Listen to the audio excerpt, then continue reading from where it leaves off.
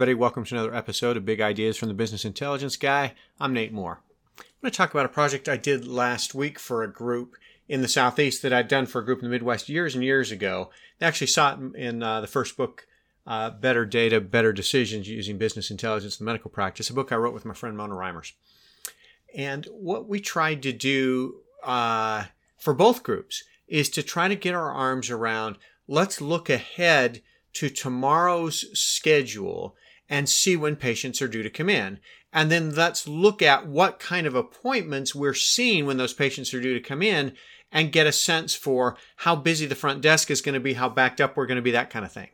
And there are a couple of ways to do this. The original group I did it for used Centricity. And then what they did with Centricity is they'd go in and they would bucket the appointment types, look at and the patients, and try to get their arms around, all right, is this a brand new patient? Is this a patient that was here last week and that is going to be really easy to check in and get through versus those brand new patients that are going to take a lot longer to check in? And by bucketing those appointment types in Centricity, we could get a sense for how long is this patient going to take at the front desk.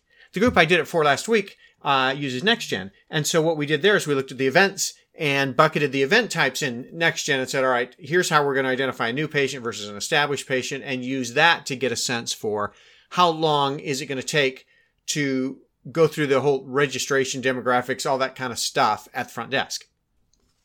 And then what we can do is we can look ahead to tomorrow and say, all right, now we can get a sense for what tomorrow looks like, and we chart it by 15-minute increments. And, one of the practices I did this for, their appointments were set every 15 minutes, and so it was easy. This group in the Southeast that I did it for last week, what we did is we said, all right, anything that happens at 9, 9:05, or 9:10, move that back to 9 o'clock, 9:15, 9:20, 9:25, count that as hitting at 9:15 and kind of bucketed it that way. Because what we're trying to get at the end of the day is a simple email that says, here's what tomorrow looks like at the front desk by location.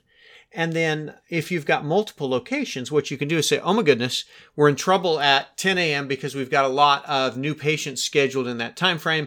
Let's either call and get a couple of these patients to come in early, or let's bring somebody, from a different location or from the back office up to help at the front desk. We can see the problems coming and react to them. Now, some of you are going to say, oh, we got that covered, Nate, because we have templates and the templates only allow so many new patients in this slot, so we're never going to get overwhelmed with new patients at 10 o'clock or whatever. And that's great in theory. What I see practices do is override those templates, within a day or two of the appointment, because, if the new patient slot isn't filled, and let's say that's, an hour, we might fill that with 2 established patient slots or 4 established patient slots, depending on how it works. So even if you've got templates, sometimes when those templates get overridden, then you run into bigger problems at the front desk because we overrode it and said, all right, we can get this kind of patient in or whatever, and it takes longer at the front desk than we expect.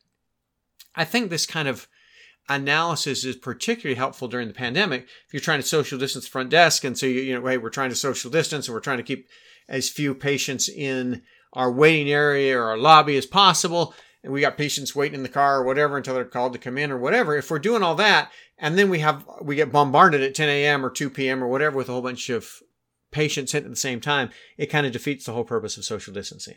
So really all we're doing is we're looking ahead to tomorrow. And once we see what tomorrow looks like, then we just do a simple chart like you'll see in the attached graphic to say, here's what this location or that location looks like today or tomorrow or whatever, and you can get a sense for what things are going to look like. You just look ahead and see what's going on. I think it can help from a front desk management standpoint, from a social distance during the pandemic standpoint. And I think the big advantage is it can try to smooth this process. I mean, the last thing in the world you want is to have your most restricted, most expensive assets waiting in the back for patients to get through registration at the front because they got bombarded or slammed or whatever. And so if you can see it coming and use your physician time more efficiently, make your practice run more efficiently, it's a pretty straightforward, simple way to see what tomorrow looks like and adjust in advance. I think it's a way to make your life a bit easier at the front desk and make the whole process, the patient throughput, run a bit better. And it's not that hard to look at tomorrow and see what the data looks like. I hope ideas like this are helpful for you as you try to make your practice run just a little bit more smoothly. Thanks for joining me today.